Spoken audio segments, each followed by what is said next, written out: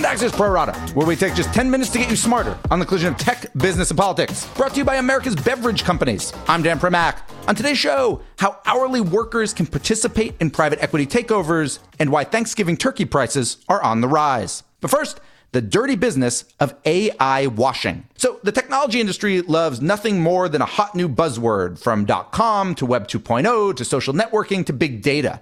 But almost all of that pales in comparison to AI, or artificial intelligence.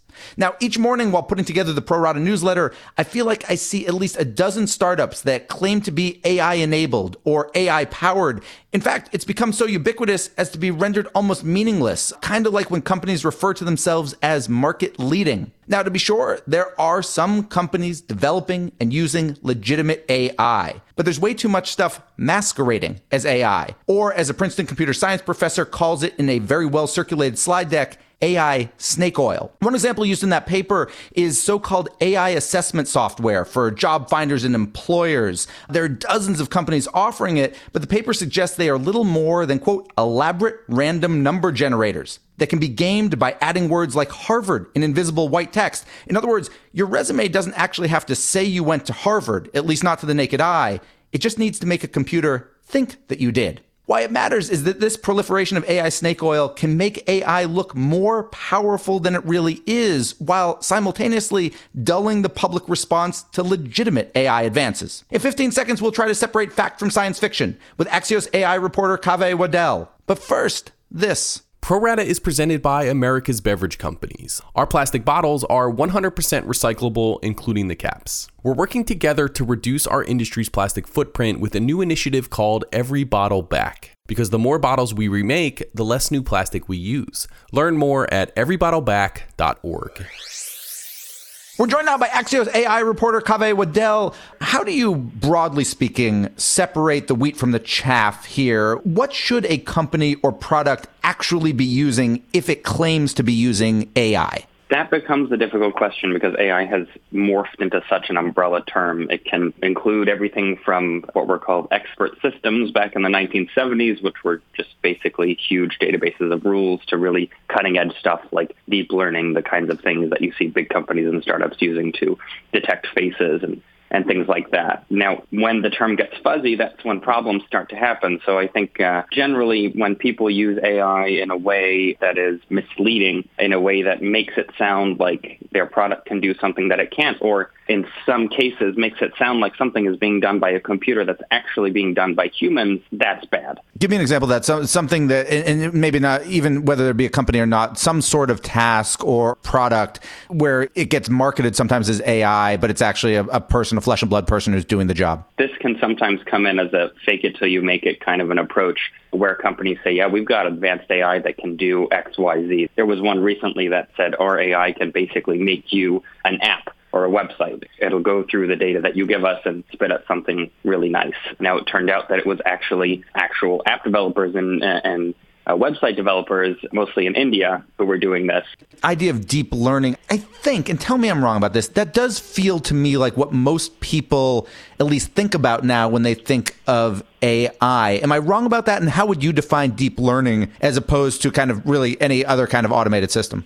That's right. I think the safest space for companies that are claiming they use AI is in machine learning, which is sort of the forefront. It's still a broad category, but it's the forefront of the field. And what that entails is basically an algorithm that learns, that's the whole point of this, from data that it's given to discriminate between different categories. So instead of a classic rule-based system where you say, if you see these keywords in text, then put this document in X category versus in the other category, that would not be machine learning, versus image recognition, where you're just giving it a bunch of photos and labeling them. Say you give it 1 million photos and they're all labeled cat. It learns, the algorithm itself learns the characteristics of what makes a photo a cat based on that group of images, and then it can start to tell you cat or not cat when you give it a new photo. That would fall into the category of definitely machine learning. Are there certain things that maybe in popular culture we expect AI will at some point be able to do that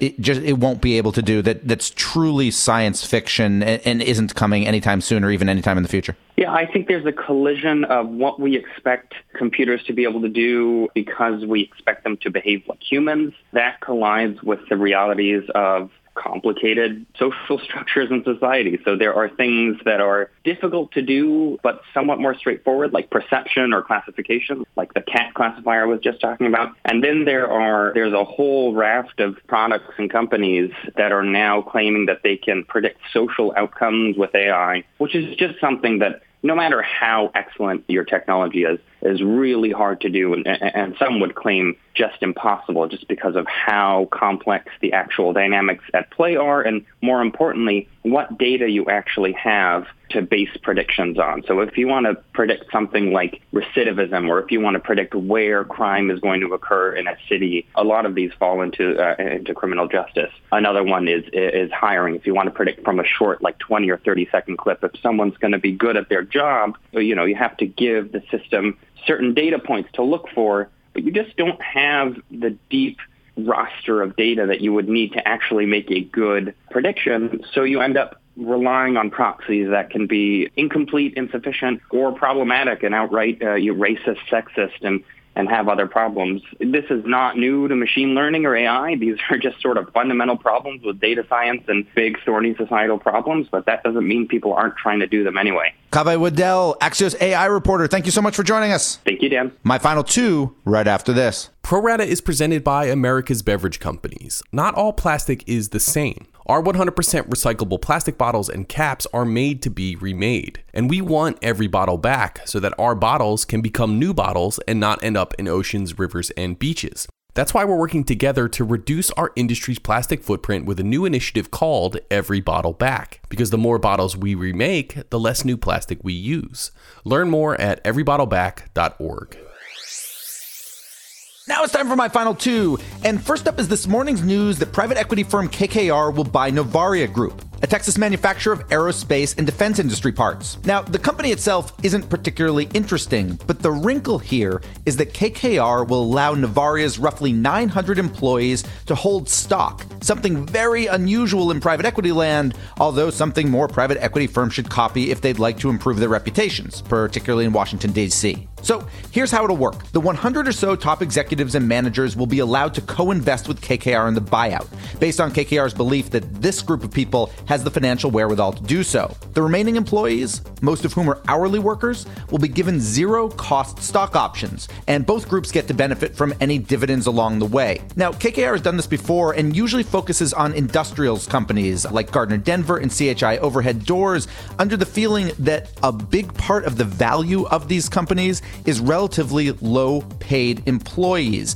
And it is something that seems to have worked well for both owner and people on the line, but not something that KKR's private equity peers have copied. It's been an opportunity lost. And finally this morning, it's not your imagination. Turkeys have become more expensive. Research firm IHS Markit says that 2019 Thanksgiving turkey prices are up nearly 8% from last year, averaging out to around $1.51 per pound. And for context, overall grocery prices are only up 1% year over year. So two reasons for the expensive birds. First, oversupply. In short, people bought less turkey throughout the year, so producers are now jacking up prices when they've got maximum leverage. Number two, reversal to the mean. Thanksgiving turkey prices actually fell 10% between 2017 and 2018, so an 8% bump was almost to be expected. And we're done. Big thanks for listening. And to my producers Tim Shovers and Jesse Lee, have a great National Parfait Day. And we'll be back tomorrow with another ProRata podcast.